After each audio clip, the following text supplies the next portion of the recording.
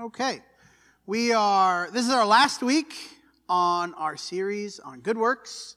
We're going to do something different for the month of December.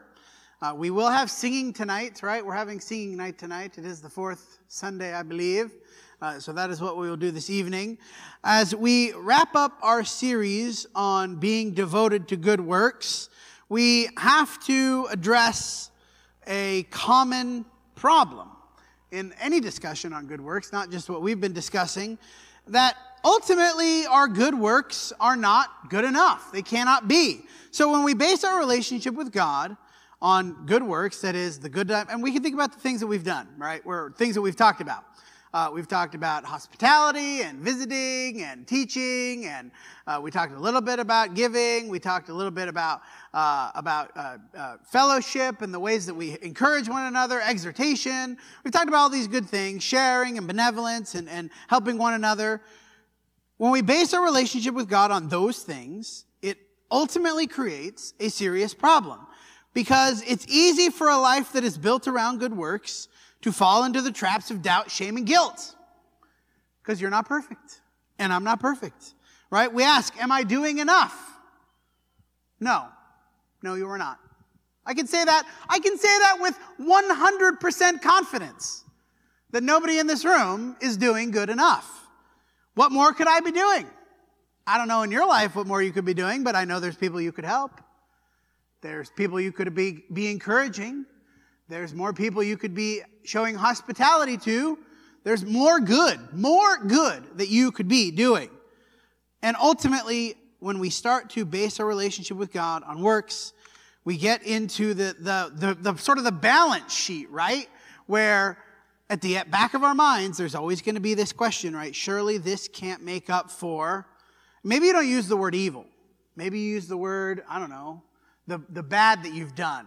The wickedness that you've done, whatever word you want to put in there, the way that you've mistreated others, the ways that you've mistreated God, the ways that you've done bad in your life, and there's that nagging doubt in the back of your mind, is this enough? Is this enough? Have I finally made up for it? And the answer, of course, is no, you haven't. You've not made up for it. It's true, you won't ever be good enough to do good enough to make up for your sin. I shouldn't say you there because it includes me too, right? I will never be good enough to do good enough to make up for my sin. I just won't ever do that. There will always be more good that I can do, and thinking that there's this magical line, I don't know, maybe we don't think about this consciously, but I think sometimes we have it sort of in our minds that there's this magical line that if I do enough, if I get past this magical line of good works, then it's going to overcome my doubt and my failures and my shame and my guilt. That if I can make my life 70% good, or 80% good. I very much doubt that you ever think about it in those terms, but we act that way. We act as if there's this magical number, that if I can do 12 good works a day, then my shame and my guilt will go away. My feelings of inadequacy will go away. But they won't. We must change our relationship with good works. We need to put them in their proper place in our relationship with God. And as we've said, first, nobody lives a good enough life to be right with God. Nobody does. Ephesians 2:1-3, and you were dead in the trespasses and the sins in which you once walked, following the course of this world, following the prince of the power of the air, the spirit that is now at work in the sons of disobedience, among whom we all once lived in the passions of our flesh, carrying out the desires of the body and of the mind, and were by nature children of wrath. That word wrath is really a great English word, because the way you say it, wrath, evokes, I think, the feelings of it, like the rest of mankind. Now, among whom we all once lived. Who's included in the all? Well, it certainly includes Paul, right, the writer of the letter. We all lived. He's including himself in this. We all lived among what? In the passions of the flesh. Living among the sons of disobedience. And he includes himself in that. Of course, we think about the different, again, we get into this idea of levels of good. That Paul was doing wicked, of course, but he was at least trying to be a good person. He was trying to do the right thing, right? He was trying to follow God, but that was not good enough, right? Not good enough. He was a son of disobedience because he was not following the way of Christ. No matter his intentions, no matter how good he thought he was, no matter how good he was trying to follow God, didn't matter. He followed the passions of the flesh. And that would then, of course, include all of the people that he's writing to in Ephesus. Some of them probably really good people. Some of them probably really generous and really encouraging and really nice and kind and forgiving and loving. And too bad. We all once lived among the sons of disobedience and the passions of the flesh. And then we're by nature then children of wrath. That is what? What does that mean by nature, children of wrath? Destined for wrath. That is the natural consequence of being a son of disobedience, a child of disobedience.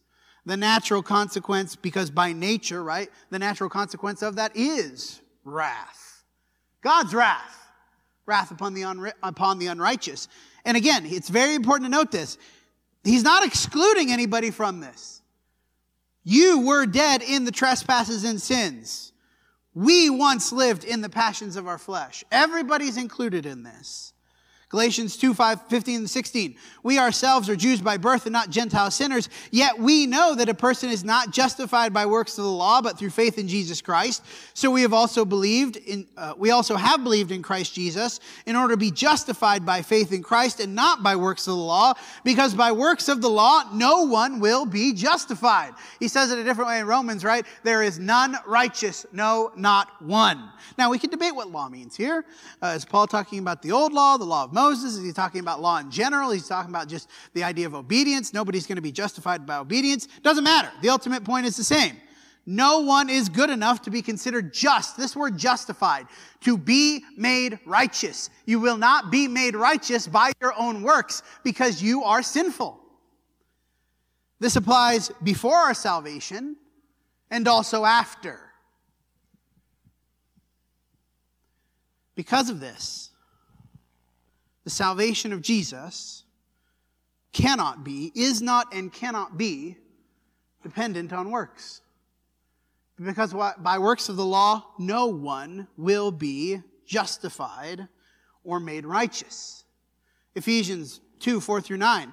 But God, being rich in mercy because of the great love with which he loved us, even when we were dead in our trespasses. You just got done saying what? You were once dead in your trespasses. But even when we were dead in our trespasses, we were made alive together with Christ. By grace you have been saved. And he raised us up with him and seated us with him in the heavenly places in Christ Jesus. It's interesting that this is being talked about in the present tense. He raised us up and seated us with him. Not will seat us with him. Not will eventually will be seated with him. He has seated us with him in the heavenly places in Christ Jesus, so that in the coming ages he might show the immeasurable riches of his grace in kindness toward us in Christ Jesus. For by grace you have been saved through faith. This is not of your own doing. It is the gift of God, not a result of works, so that no one may boast. I don't know how it could be any clearer than this. There is no other statement in the entire New Testament about this that is clearer. Your salvation is not because you are good. It's not because you've done enough. It's not because you figured out the magic right work to do that would make you saved. What's his point there? So that no one may boast. Boast about what? Boast about how good you are. Boast about how much good you've done. Boast about how awesome I am. Oh, I'm so great. Think about all these great things that I've done. I'm so great. No, that's what he's saying. Stop boasting. Stop boasting about the good that you do.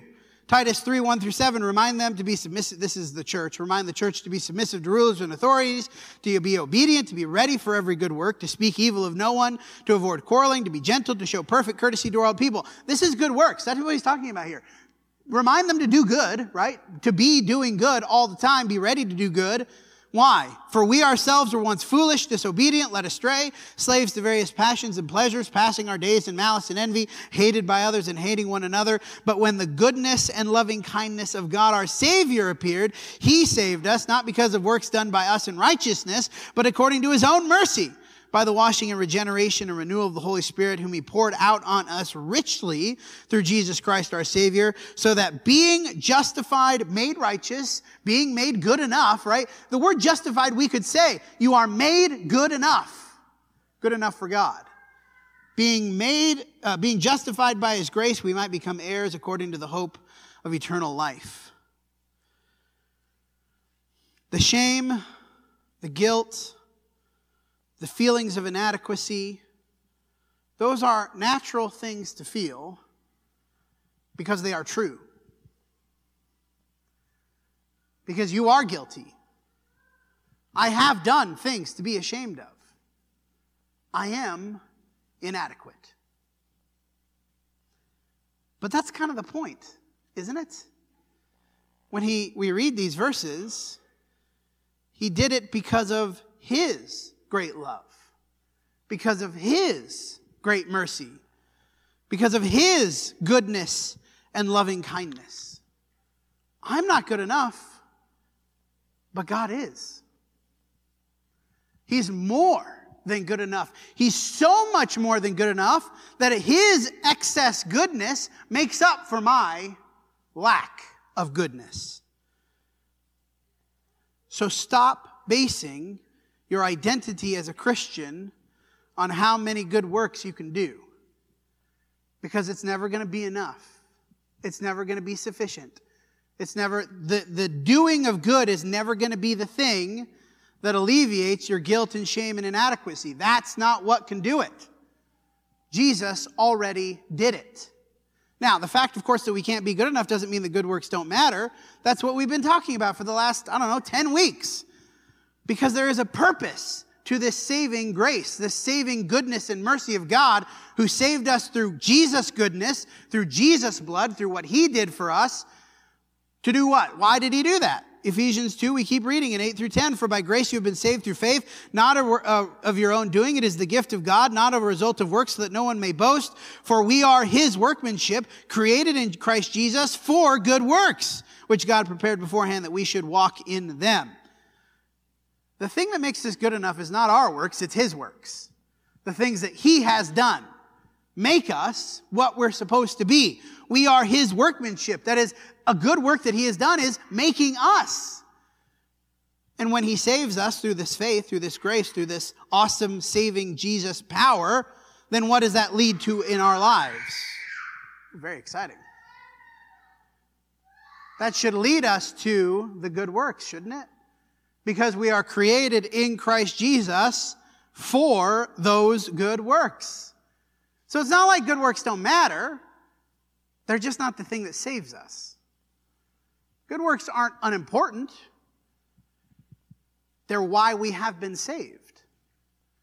We've been saved to do them, that we should walk in them, right? This is what God saved us for, to do the good that he has prepared for us. What is the good that he has prepared for us? What's all the things we just have talked about for the last 10 weeks? Of helping one another and sharing what we have and being hospitable and encouraging one another and doing these good works that God prepared beforehand that we should walk in them. He prepared us. When did he prepare us these good works for us to do? When it says beforehand, what does that mean? He prepared them before you responded to the gospel. Before you became a Christian, he had these works prepared for you. He prepared them before the church was established, before Jesus came, before, I would submit to you, before any of history at all. God prepared these good works for us to do. Did he know that you would have a neighbor that would need help when he created the world? Well, sure he did. He knew that.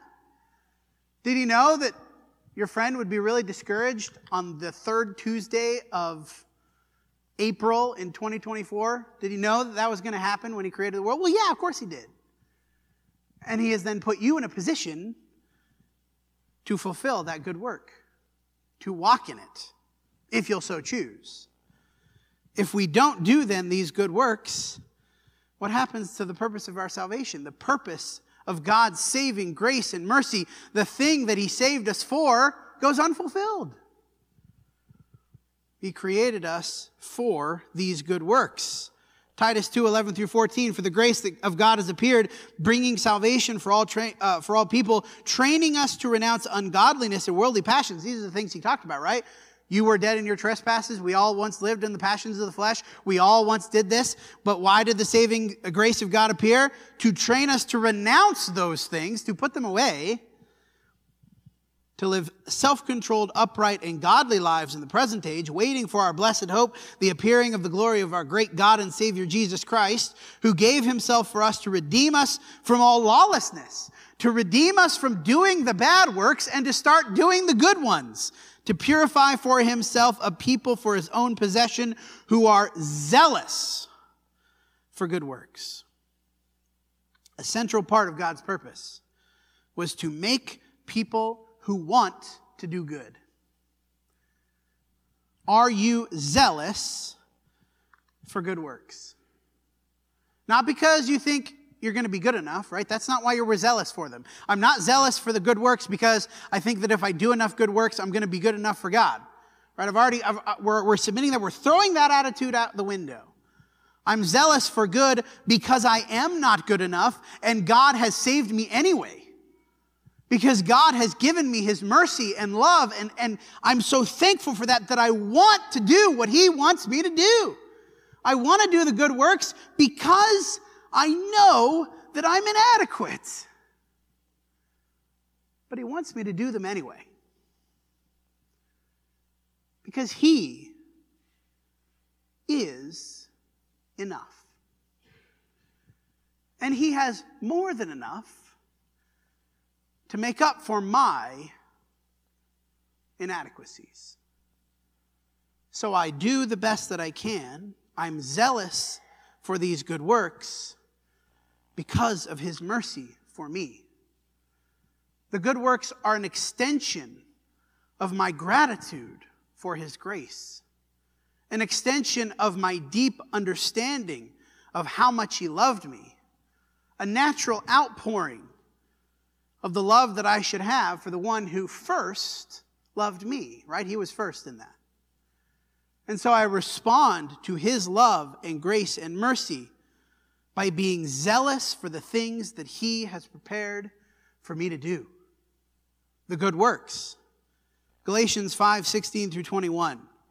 But I say, walk by the Spirit, and you will not gratify the desires of the flesh. The desires of the flesh are against the Spirit. The desires of the Spirit are against the flesh. For these are opposed to one another to keep you from doing the things that you want to do. What are the things that I want to do? I want to do good, right? I want to do the good works. But the flesh still struggles against that, right? My old self, my old way of thinking, the old me that wants to just live for self, the me that's not good enough, keeps wanting to do those old things, which we'll read what they are in just a minute.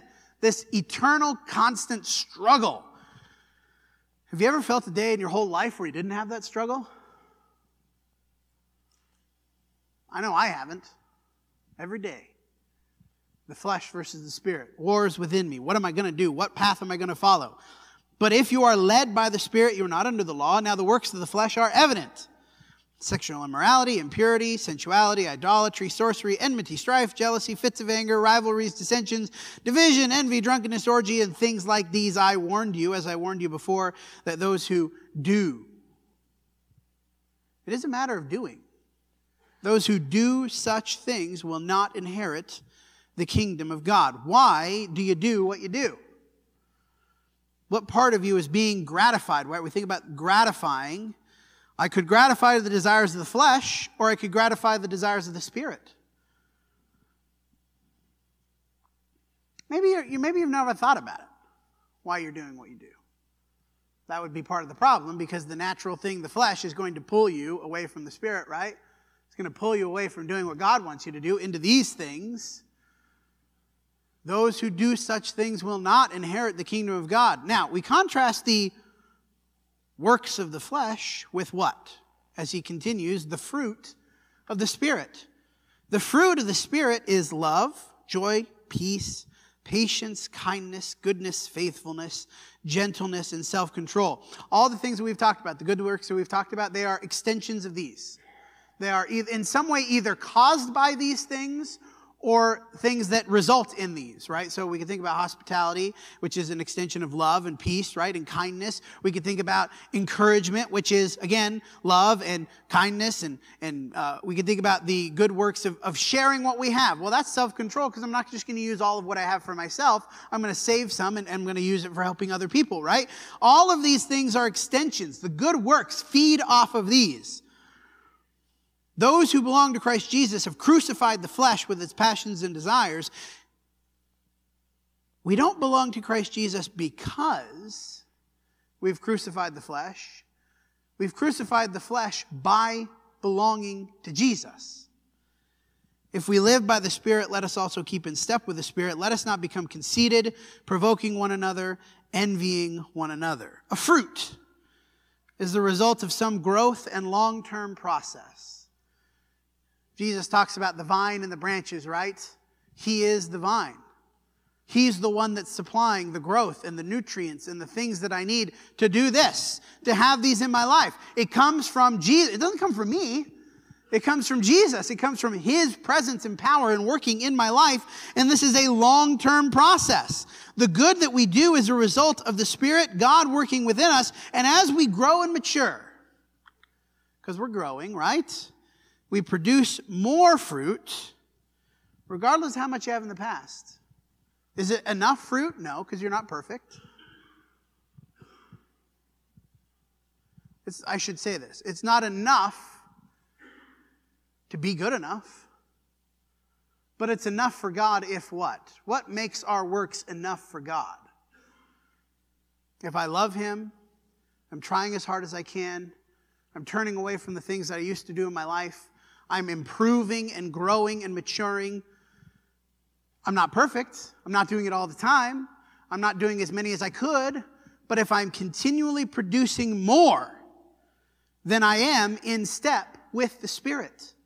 I am walking by the Spirit, being led by the Spirit. Philippians 2:12-13. Therefore, my beloved, as you have always obeyed, so now, not only as in my presence, but as in my absence, work out your own salvation with fear and trembling, for it is God who works in you. How? Am I sharing what I have? He's working in me. In my encouragement of others, He's working in me.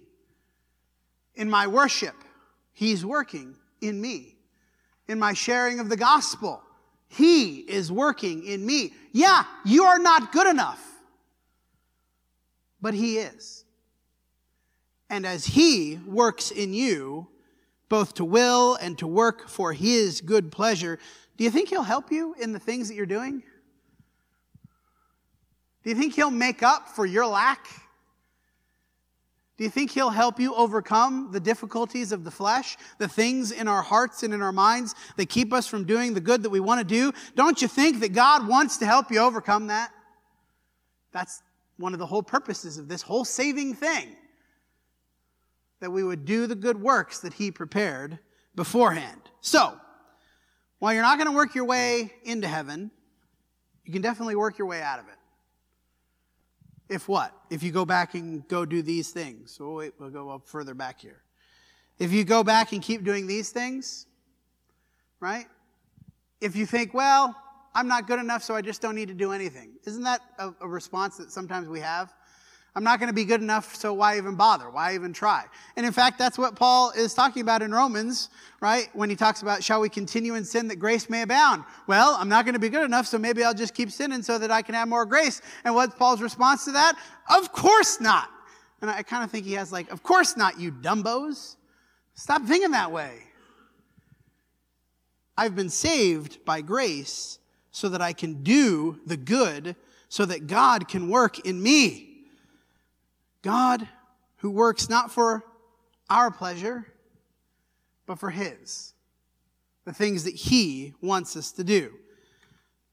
As we conclude, maybe you're struggling with feelings of shame and guilt. Throughout this week, maybe you thought to yourself, you saw some good that you didn't do. Maybe there was some good that you knew you should do, but I'm with family. I just ate a bunch of turkey. I'm too tired. I don't know what it is. But these things feed on us, don't they? They feed into our own feelings of inadequacy and guilt and shame and all the things I could be doing that I'm not doing, and the people that I could be talking to and I'm not talking to, the ways that I could be sharing with others and I'm not sharing with others. And yes, you did bad. But there's opportunity to do good now, isn't there?